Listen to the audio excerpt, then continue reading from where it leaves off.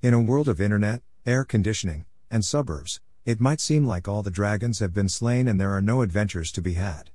But frontiers exist still, and when you journey into the wild beyond, you want to travel properly armed. I was out there once and I got caught short. I want to share this story because it is deeply instructive. The Registan Desert south of Kandahar is hard. There are no roads, no buildings, and no surface water.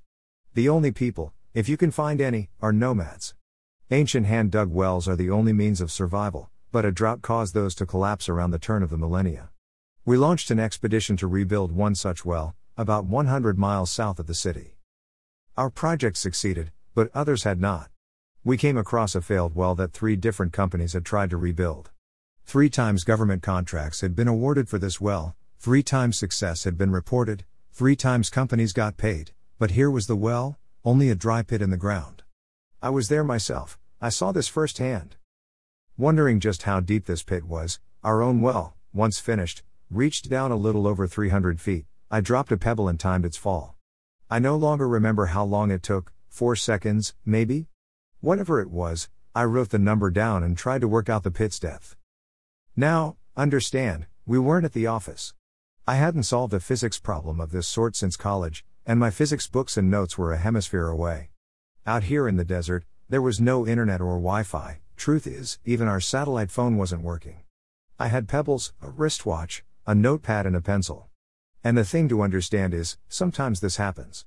You don't have to go all the way to Afghanistan to be stripped of your usual resources. I remembered the formula for position as a function of time. Every first semester physics student learns it, but somehow, I kept tripping over myself, and I just couldn't solve this stupid thing. In this, I'm not alone. Just last night an engineer friend of mine, degree from Notre Dame and works for one of the leading defense contractors, was getting flummoxed by an equivalent problem. Solving these things in school is one thing, trying to do it on the fly, when you've got a Soviet pistol in your pocket and a turban on your head, is another thing. Which brings me to the second thing I want you to understand. When you learn these things in the right way, you can solve them handily. This pit depth problem you can solve in your head. Galileo did it without calculus. Galileo showed that falling objects exhibit uniform acceleration. Consequently, their velocity as a function of time, though not constant, is linear. Forget about time, though, take a look at height as a function of velocity. That turns out to be linear too. When we plot it, we get a triangle. Now, you can reach the bottom of the pit by means of this uniform acceleration, the triangular path, but we can also find an average velocity which, had the pebble moved at that average speed for the whole time, the bottom would be reached in the same amount of time. There is a single velocity that is equivalent to the sum of the infinitesimal velocities that the pebble actually experienced. It is like comparing a triangle to a rectangle. At what velocity will the rectangle have the same area? At half the terminal velocity of the triangle scenario. If the pebble fell for 4 seconds, and acceleration is 32 feet per second squared, then 4 times 32 gives us 128 feet per second. That's our terminal velocity, so the average velocity was half that. 64 feet per second. Multiply that average velocity by 4 seconds and we have a pit depth of 256 feet. As I say, you could do this in your head. We could reduce it to the compact formula of d equals t squared, a/2 that I once learned in school, but such formulas become hard to remember with lack of use. A better way to carry this knowledge is to understand how the triangle and rectangle relate. Memorable is more important than compact. It might also be pointed out that knowing a little of the history behind the math seems to be a big help.